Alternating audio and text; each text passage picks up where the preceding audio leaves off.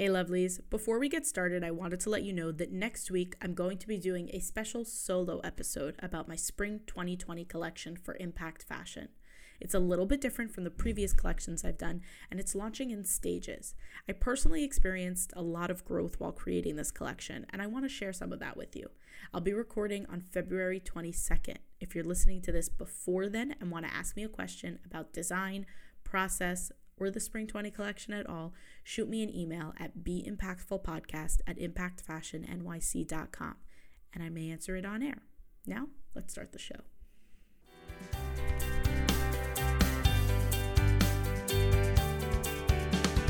From Impact Fashion, it's Be Impactful, a show about the women making a difference in their own corners of the world.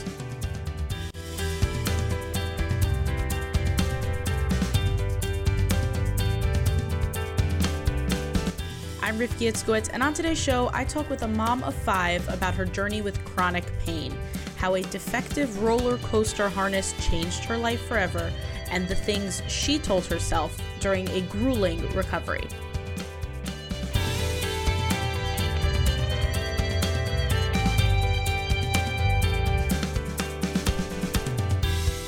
I first met Dina Polevsky at a networking event where she was a featured speaker and told the incredible story that you're about to hear. This is a story about what happens when someone decides that they won't give up and how they choose to channel their own pain to help others and make a difference in their lives.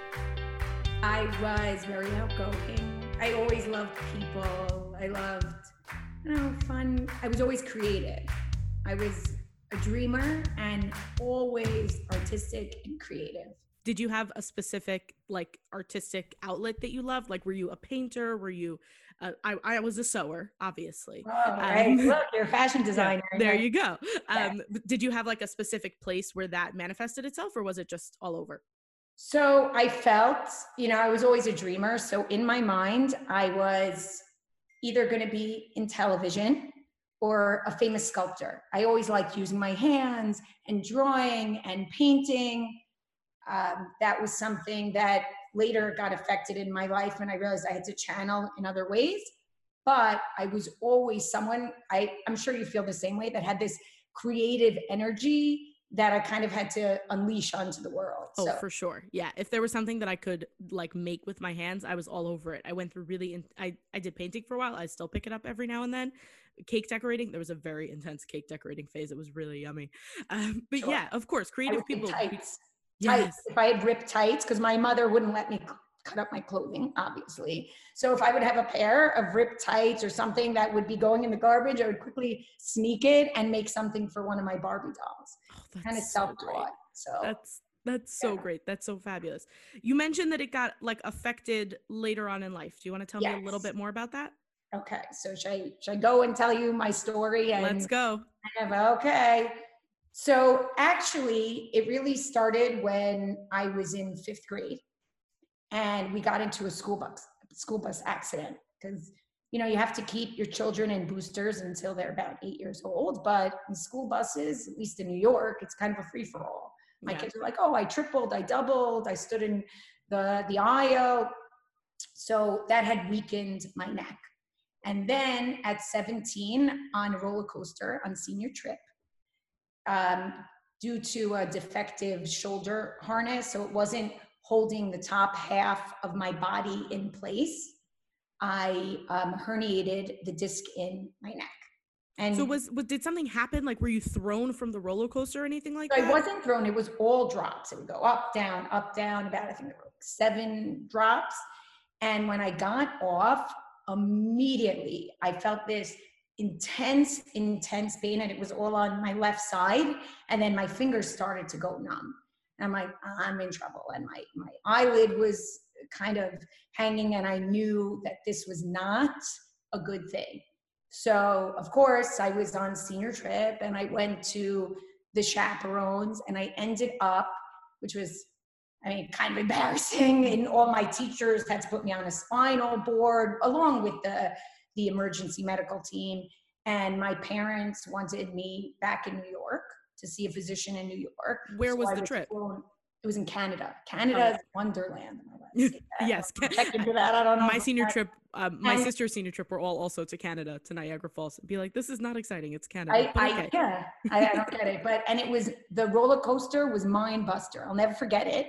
And in fact, I have a picture on it because one of my friends, after it happened, you know, you can purchase like the picture. Right. She got it for me. She's like, I thought this would make you feel better. I'm like, yeah. And now I have it forever. So after that, I was sent on a special medical plane back to New York. I saw a famous pediatric neurosurgeon who said the cervical spine, that's the neck, is very complicated, which I learned later on, and not to operate and my father's a physician, so, you know, to not operate and to leave it alone, and that my body would repair itself over time. And I knew I couldn't go on any, you know, crazy water slides, obviously no more roller coasters. I was a certified scuba diver. I knew that I had to be careful on the dives that I would take. Like, I would normally jump off a boat with 2 tanks on my back. And I knew that was not going to happen, but I didn't really think about it. I adjusted my life accordingly. I remember being on my honeymoon, and there was this in Hawaii, and there was this crazy water slide. And I said, oh, I can't do that just in case. And I would get a headache once or twice a month that was very intense and would come out of nowhere. And I knew it was kind of radiating from the neck, but I'm one of those people that, you know what, you just suck it up and you go along. Right. I'd studied sculpture and art in London. I moved there for a while. Before that, I had interned by Maury Povich, living out my TV dreams, you know. That's fabulous. Father. Yeah, it was fun. And we sent everyone to boot camp. That was definitely an experience.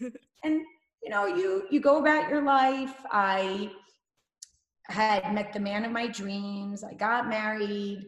I had my first child, which he was a few weeks early, and I didn't push, which all my friends who had had babies and had pushed for hours were like, you're so lucky. I'm so jealous. And I didn't know that later on I found out, had I even pushed once, I would have been immediately kind of paralyzed on my left side, by my left hand. So, which is my dominant arm.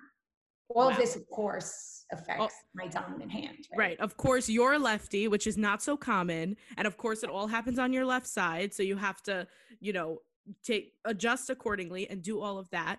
So you found out afterwards that your back and your spine was so compromised that had you really labored, you would have broken it. Right. The neck. So it actually is, the neck is very complicated because people have back surgery. And by the way, something that I've learned in life, if someone has, a lot of people have said to me, I'm not going to complain about my pain because, oh, you're in such chronic pain. And I always say, your paper cut is your paper cut. It's burning you. It's killing you. I learned a long time ago when I was 17 and I just lost my grandmother, and I was with my mom who had just kind of gotten through mourning, and we ran into a friend of hers who had just lost a child. And my mother said, she said, I'm so sorry about the loss for your grandmother, for your mother. And my mother said, you know, I'm not going to say anything to you because you lost a child. And she said, your loss is your loss. My loss is my loss, but your loss is your loss. And that taught me a lot in my life. So I suffer in chronic pain. Yesterday I had a terrible day. I'm getting ahead of myself there. But everyone's pain is their own. So it really affects my neck, which is the cervical spine. And the thing about the neck that's so complicated is that you hold up your head every day. So that would be important. Yes. So when you get to the back, your rib cages and your collarbone can help you. That if like you have back pain, even though back pain is immense, you at least have that kind of can keep you a little bit solid, or your core and your muscles. But when your neck is shot, it's almost impossible to hold up your head, and it's always causing pain because it's like it's taking an injury and then putting a bowling ball on it. So wow. Yeah. That's intense. So you have your first child. What made you realize that, like, how did you find out that had you labored, you would have been in serious pain? So, Or you would have, done serious yeah. injury to yourself? So life was pretty perfect, right? I had the man of my dreams. I had decided to focus on raising a family. We had just moved to the suburbs. I had a toddler. We just bought our first home in the suburbs. And honestly, of course, I love New York City and I miss New York City, but it was a nice thing. And life was pretty perfect. I was pregnant with my second child. I was 5 months pregnant. And I had just told everyone, and I thought, look how perfect life is, amazing. You know, my biggest worry was, how am I going to toilet train my son, which, by the way, to moms out there, is very difficult. I can imagine. Not easy, but, you know, we all make it through. Anything involving poop is not easy, just in general. I know. Happy chaos, I always say. Happy yes. So I was 5 months pregnant, and I literally moved the wrong way and my neck snapped.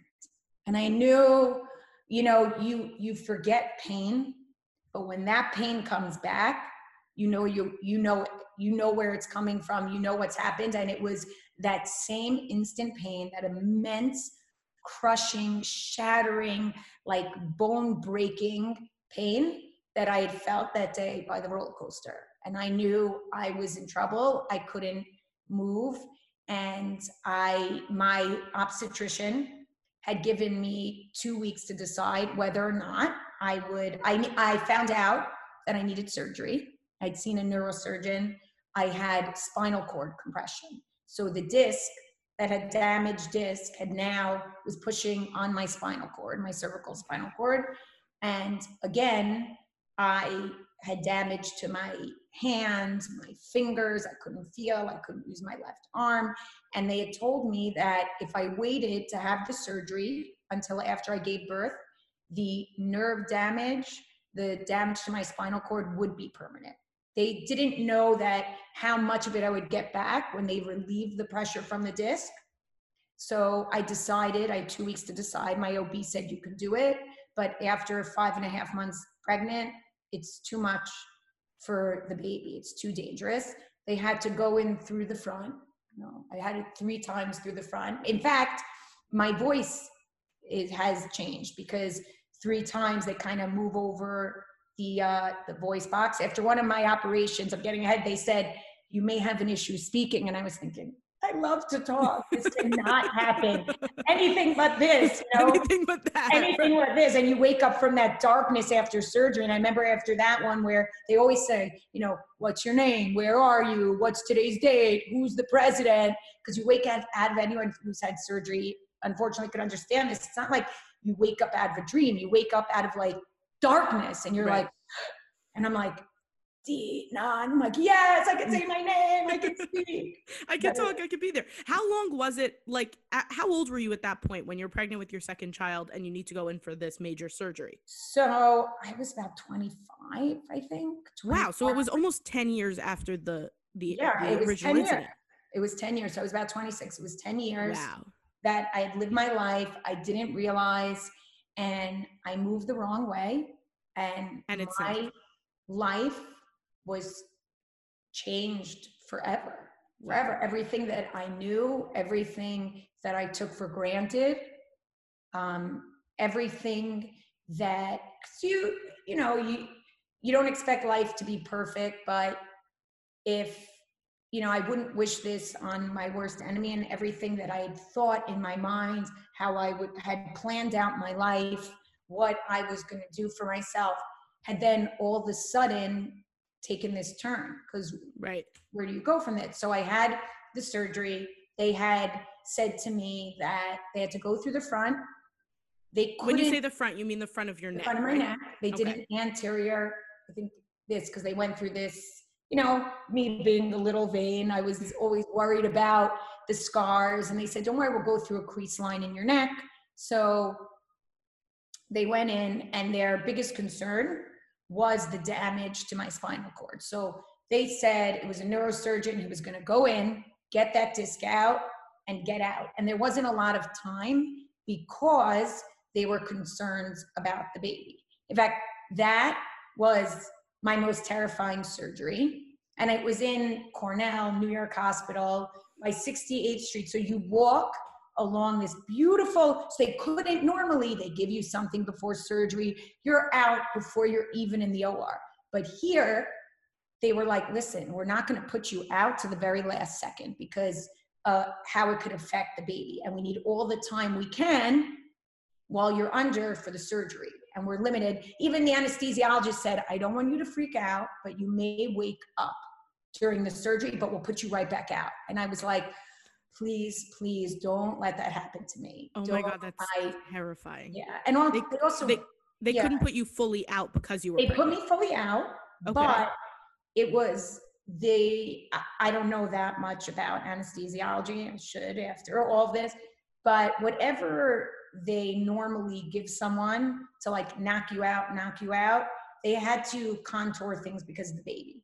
So at that point, so it wasn't something as strong. Thank God I didn't wake up. I remember a funny thing, because you do have to look in the humor and things, that here I am, I take this long walk by this gorgeous view of the river, you know, and I get to the OR and the surgeon's there and he says, I need to see your ID. And I'm like, I forgot my wallet. I left it at home. He's like, your ID bracelet. I'm like, oh, okay. You know, and I was laughing about it. It was that whole time before I went under, you had a team by the baby, a team by my neck. I mean, they put a central line in while I was awake. It was pretty terrifying. Yeah, that sounds awful. Yeah. And then it worked and everything was okay? So no, you know, listen, I had my daughter. She is almost 14. In April, she'll be 14. Wow. She is amazing. I didn't want to know whether I was having a boy or girl because I felt very guilty about the surgery. And she's named after my grandmother who passed when I was a teenager and I was very close with her. So I said my grandmother was definitely watching over her and I should have realized that it was a girl because of that. So she was amazing and perfect, thank God. But unfortunately, and I got most of the use back for my hands and my fingers and my arm, except I lost some fine motor use, which meant I could no longer paint, draw, sculpt, which took a big hit emotionally for me. But worse than that, I was trying to go about my life and I was in a lot of pain. And the doctor said, listen, you're still pregnant. So after I gave birth, and he said, well, it's because you're nursing. And after— It's because you're nursing that you have pain in your neck? Exactly. So the weight from the nursing and your body is, you know, trying to repair itself from everything. So okay, you know, listen, I said to myself, Dina, like, let's get through this, suck it up, try to get, you know, live your life, take care of the baby, take care of my toddler, be there for my husband, try to get my life back on track. And I was always someone before this happened, I always put my time in to give to others if someone had a baby or someone was sick or I would volunteer for charitable causes. Even I always loved kids. And while I was in college, I was like a candy striper at LIJ and North Shore. And I would help out kids who were sick. And that was always something that was important to me. But here, now I was the one that was struggling physically. And I really didn't want to. My friends were great. Everyone in the beginning, you know, cooked for me and would visit. But at a certain point, after I had the baby, I just wanted to get better. But of course, the pain was so intense and so immense. Again, it felt like my neck was shattered. And every time I would try to go to the supermarket and lift like a jar of baby food and put it in my cart, I was struggling. And it was terrible. I was having difficulty functioning in life. So I found out about this famous surgeon who chose his patients, and I sent my films to him, and right away I got a call. And they said, listen, he wants to see you. Your neck is not stable, and he feels you need an emergency surgery right away. And as terrified as I was so hopeful because I was thinking, this is not in my head. Like, I'm going to get better. There's a cure. Right. There's something physically wrong with me. I'm not just making it up. I'm not just a crybaby who can't recover from birth and neck surgery and all of that. You look at the images, you see something wrong. Let's go in. I hate that we have to do surgery again, but let's fix it. That's where your hair. Yes. Yes. Okay. And by the way, a piece of advice to everyone, and this is really, really important. You know your body best. I don't care how famous the surgeon is. I don't care how important he is, or doctor, whatever it is in your life. If you're somewhere and you're suffering or something's not right and everybody's telling you it's in your head and you feel it, continue searching. Don't just say, okay, well, you know what? They know better than me. I mean, sometimes maybe that's the case, but if you feel, and I've given this advice to people, and you know what? Sometimes they'll call me back and say, you're right. It was something else that the doctor was missing. So I think that's very, very important. Know your body, trust your body, and believe in yourself. It sounds so simple, but it's not so easy, because I've had a lot of doctors along the way that I trusted. In fact, this surgeon that was so famous, I'm not going to say his name, he had said, it'll be very easy.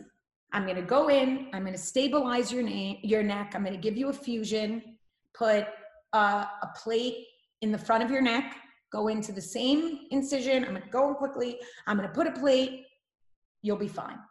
And I said, am I going to stay over the night in the hospital? Nope, you'll be home that day. Great.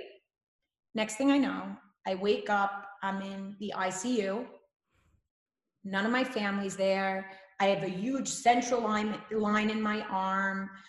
My neck is obviously like all bandaged up. I can't walk.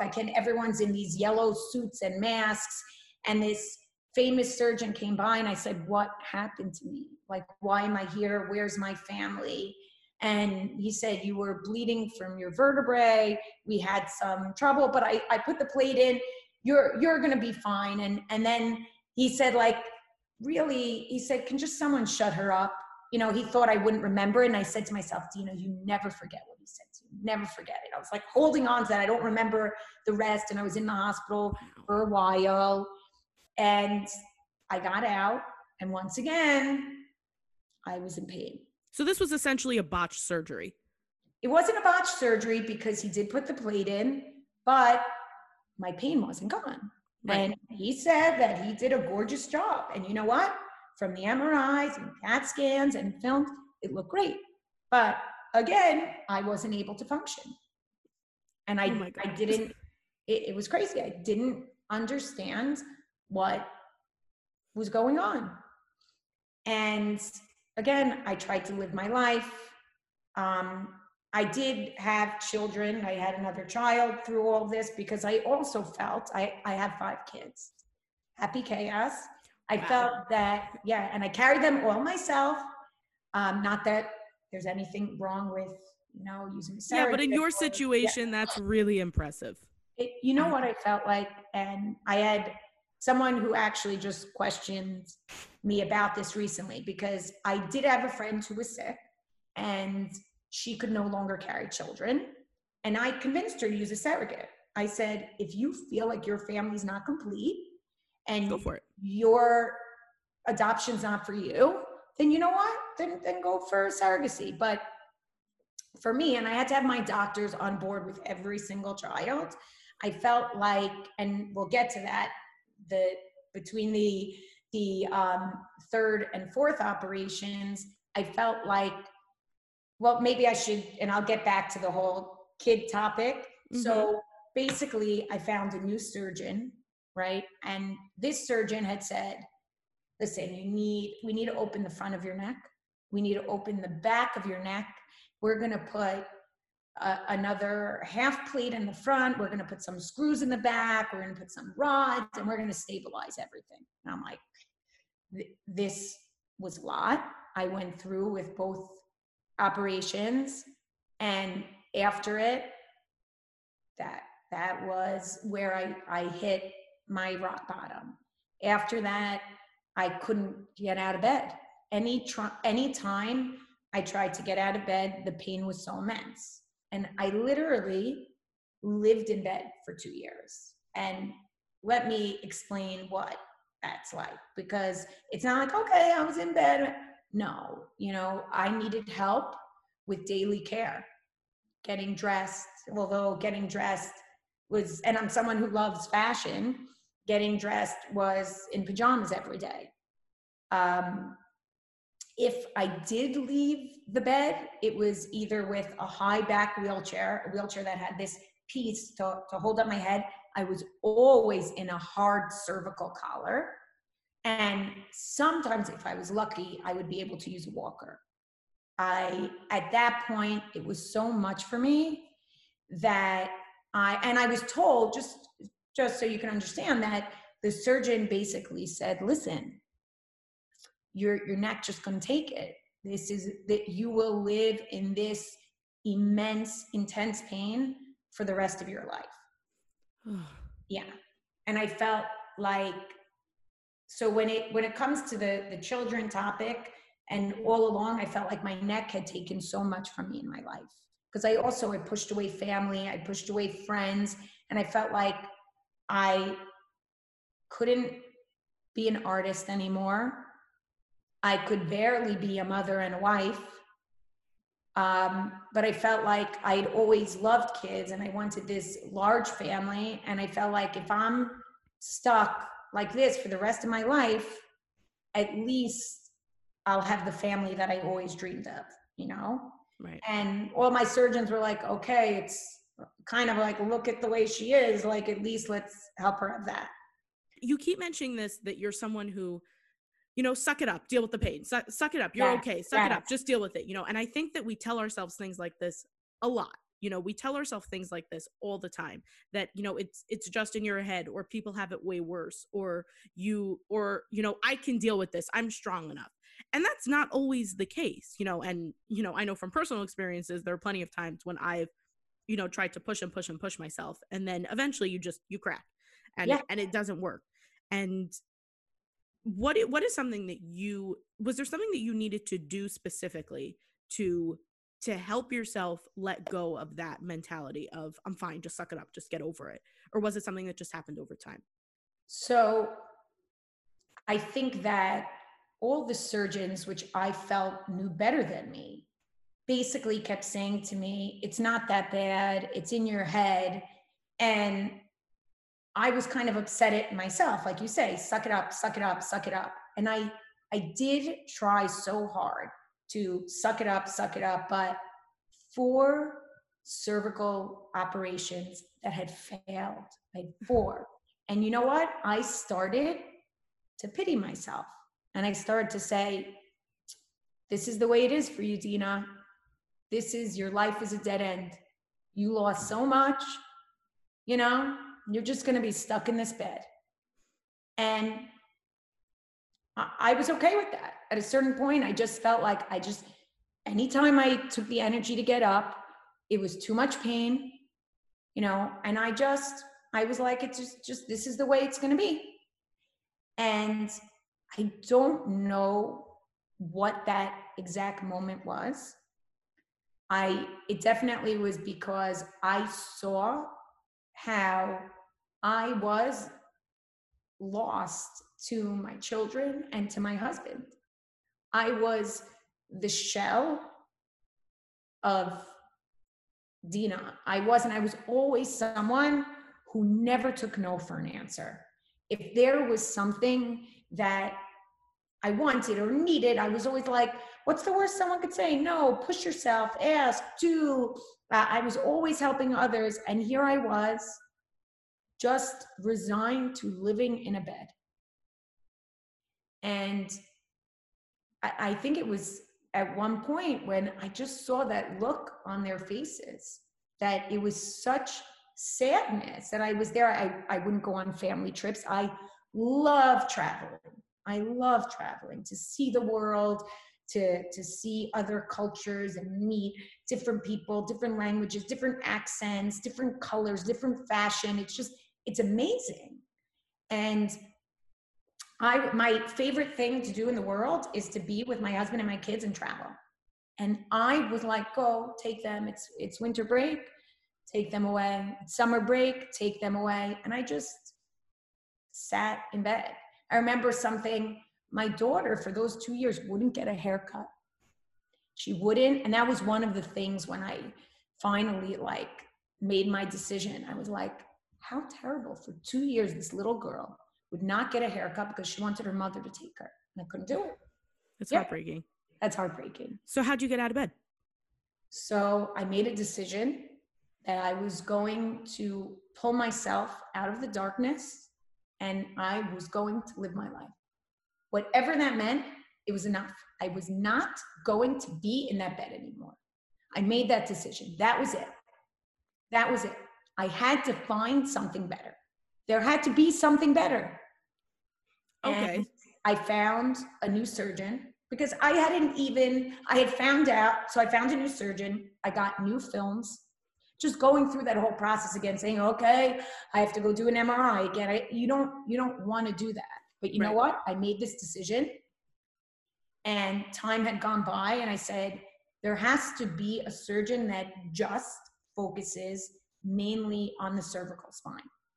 And I found this surgeon, Andrew Hecht at Mount Sinai.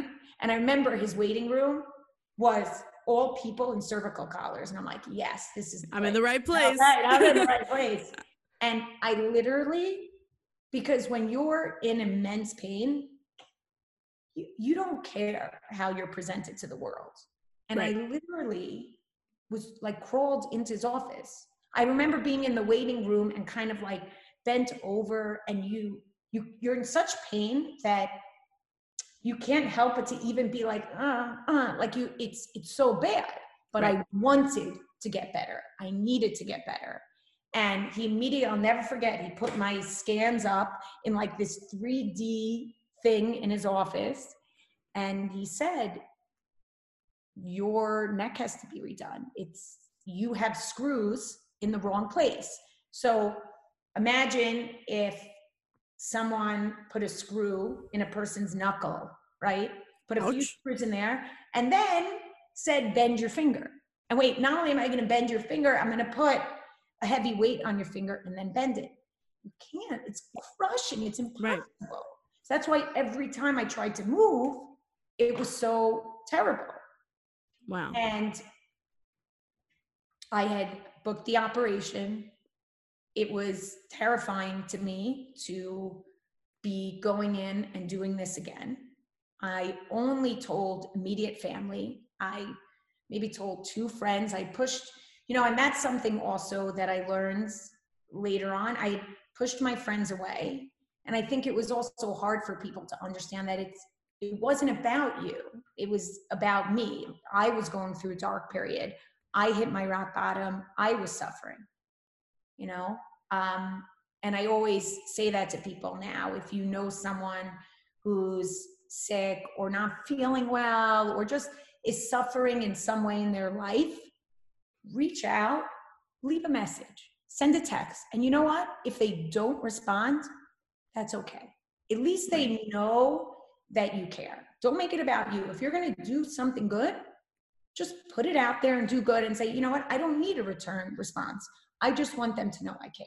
Right. I'm just going to put out this good energy. And if it comes back to me, great. And if not, then you hold on to it for as long as you need. Exactly. So back to the operation, I made this decision to do it. Excuse me. I wanted to do it with a clear head. And right before, I'll never forget, it was in November and I'm in Mount Sinai and everyone is, you're with it was crazy. You're with in a room, it's like 100 people waiting for all these major operations and all you have are these little curtains. And at one point they had my family leave so that they could prep me. And I was shaking from nerves and the anesthesiologist is like, let me give you something. I'm like, no. I'm going into this strong and clear-headed. I know that this is my choice, that I want this and that I want to get better. And famous surgeon came in and he saw me shaking. He told everyone to go out of my little area and he pulled the curtain and he's like, listen, I wish this was your first operation. It's not. I wish I was your first surgeon. I'm not. Said, but you're not able to function in your life. Give me a chance. Even if it's 25% better, you have to give me a chance. And with that, I felt like that last burst of strength that I needed to go and do this. And I felt like whatever was going to come, he didn't even exactly know what the plan was. When I signed that waiver for surgery, it was like to basically do whatever he needed. I didn't know how I was coming out of there.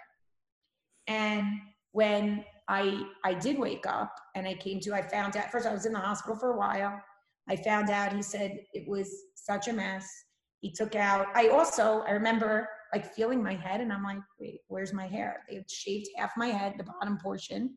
Wow. They had taken out like part of the skull, the base of the skull, something like that. They put all these rods and screws. And he said he saw, the surgeon, Andrew Hecht, he saw that if he didn't do more than he had planned and go further down into kind of once the L vertebrae, which is the spine, the back, could kick in. So he said that your rib cages and your collarbone will help give you strength. He said he saw that in another year and a half, I would be back on his operating table. He said your neck wouldn't be stabilized. So this whole time, my neck, all these years before the original surgery, everything I'd gone through, my neck had never been stabilized. It had never been like properly glued back together, right, for lack of a better word. Yeah, that's exactly it. He took part of my pelvis and put it in my neck because I had, over the other operations, I had rejected cadaver grafts. So he was very creative. He put a cadaver graft in my pelvis. He put my pelvis in my neck. And you know what? So, and after that surgery, I was very determined to get better. I remember saying to him, I want to walk. Once I get out of the hospital, I want to walk. And also I found a new pain doctor who I'll never forget. While I was still in the ICU and I was in so much pain, and I also was afraid of pain, because when you live your life in that kind of broken, where, I kind of describe it, I said, imagine like the worst toothache you could ever have in your life, like with a root canal, and it just doesn't stop.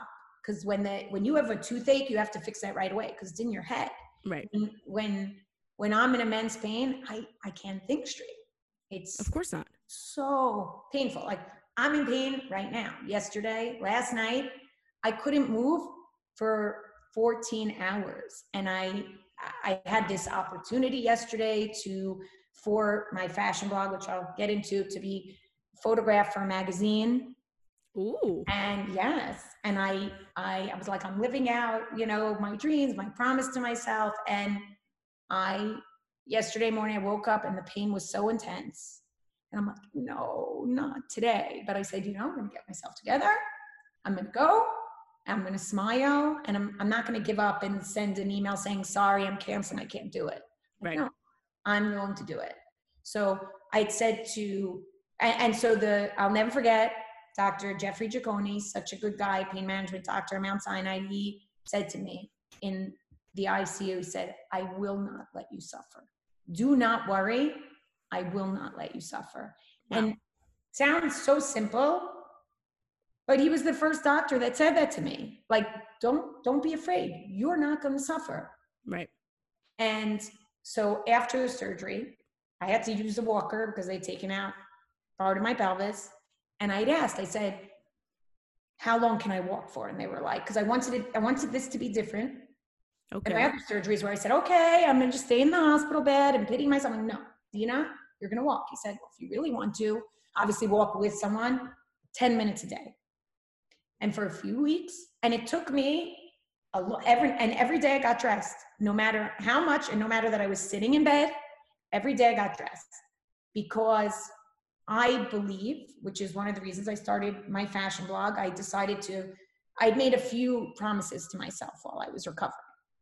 So one of the promises was I had a surgeon along the way that said, you will never make it on a transatlantic flight ever again. And for those years while I was really suffering, in order for me to get on an airplane to Florida, which from New York is what, like 2.5 hours? Something like that, yeah. They'd have to put me on a spinal board. I look like Hannibal Lecter. Before anyone got on the plane, it's like, forget about wheelchairs. They would put me on a platform, like a lift, and I would lay down on a spinal board. They would lift this platform up to the door of the plane and then slide me in. Wow. And that's why also I didn't want to be moved. It was terrible to feel like that and to have people see that and have my family witness that. It's like, so I was very determined to walk, and I made these promises. I said, one, I'm going to make it all the way to South Africa, which I just did for my 40th birthday. Congratulations. I did it. That was a big deal for me because I thought in my mind, first of all, I love animals, and I thought, if they're telling me that I can't do it, then I'm going to do it. And what's the craziest thing for me to do? I'm going to go to South Africa. I love that line of thinking. Yeah.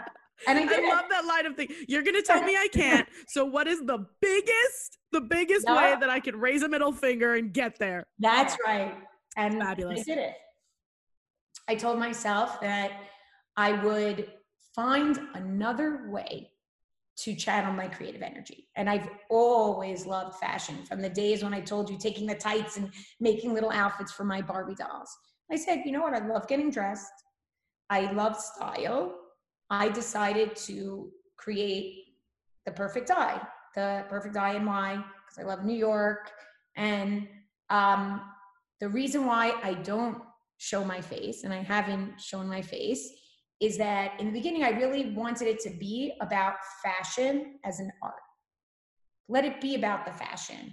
And I also, a short version of my story is on my website, because I promised myself that I would find a way in my life to take what's happened to me and help others. Because I felt like I had been through so much. I hit my rock bottom, which it's hard for me to say. I'm a very proud person. For me to put out there that I kind of failed myself and I gave up, that's very hard for me to say. But there was a light at the end of the tunnel. Like, I said to myself that I would live my life in color, that I would pull myself out of it. And I realized that the brain is incredible. It's so amazing that if you really want something, I mean, I still live in pain every day. I have a procedure coming up this Tuesday. Every few weeks, I get a procedure, an epidural procedure that Dr. Giacconi came up with that numbs my neck under fluoroscopy enough so that I can make with this successful surgery, allows me to live my life and function as best as possible. Now, listen, there are days where I call my low battery days, where, like, for those 14 hours, I don't move. I don't get up for anything. Like, I do not move. Whatever position I'm in that I find, I have a bed that goes up and down, that's it. I'm locked into my cervical brace, and that's it. I don't move. And there are always different levels of pain, but I promise to live my life in color. And look, I mean, I'm so grateful. And you are. Thank you for inviting me to tell my story. And, I said, if I can help one person out there that's suffering, I always say, as we go through life, we all have scars. Some have physical, some have emotional, but I think that you can wear your scars with pride as something. Like, I used to think of the scars that I have over here and by the back of my neck as something to kind of be embarrassed about, like, oh, it looks so terrible. And now I feel like proud of them, because you know what? It's it's a badge of honor. It's something that reminds me of what I've been through and how far I've come. And I think that willpower is so important. You know, having a good support system, having people that you love and that care about you, whether they're close friends, family, whoever it is. Just to have that is also very important, because I definitely would not have made it through without the support of my husband and my kids. I always say my husband is a saint, because I mean, we didn't know how I would end up. Right. I think for me, the key takeaways from this are a few, and that is, first and foremost, you're not crazy. You know, trust your body. If you feel 100%. that something is wrong, find your answers and see see how far you can go to keep going to figure out what's going on. Yes. And for me, the other big thing is that you don't live pain-free today. You I live suffer every day. right. You and someone looking at you might not assume that, you're a fashion blogger in New York living your best life. You got that. Yes. And you might not realize that you are in intense pain, where sometimes you need to lay down for 14 hours to be able to regain that. So you really never know what someone else is going through. And the last thing for me that is really sticking out is there, for a lot of people where you're at right now, you overcame the pain and all of those big Hollywood headlines. It's not always the most perfect ending. And sometimes the best perfect ending is where you're at right now. You're still in pain today, but you're able to make it work with your life.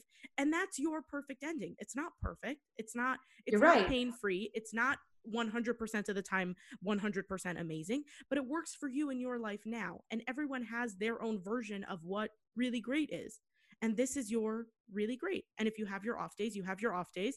Your low battery days, as you call them. I love that phrase. But I love that phrase because it's so true. And also, we all have those days. We have those days when we need to recharge. For me, those look like a lot of Netflix and pajamas. And for you, that looks like 14 hours in the same position. But who cares? Everyone has those things that they need to do. Give people the benefit of the doubt, by the way. Exactly. Yeah. When I'm with the low battery and I don't respond to a text or an email, people get upset at me. And I'm thinking, you never know what someone's going through. And I'm not going to respond and say, so sorry, I couldn't move for 14 hours, because I'm proud. And I don't want to say that. That's what someone else's business. It's no one's business. And it's funny that I think it is important, because to give people the benefit of the doubt, like you said, I always look put together, and you don't know that I'm suffering. And to tell you a funny story, I mean, it's not so funny, but I'm legally handicapped. And I always said, the minute I don't need that handicap, I would cut it right up. And it's very, very hard for me to drive. So I had surprised my daughter that I was going to take her to get her nails done, just us. And I was really proud of myself. I drove, I was able to park, and I parked in the handicap because I was struggling parking between two cars. And I got out, and I was thinking to myself, wow, look, I did it. I made it here. And my daughter saw that I did it. I'm so happy. And this guy starts harassing me and saying, you're not handicapped. Look at you. You don't look handicapped. And I'm thinking, what? You don't know what I've been through. You don't know how much this meant to me to be able to be here and do this. And without the handicap, I wouldn't have been able to get there.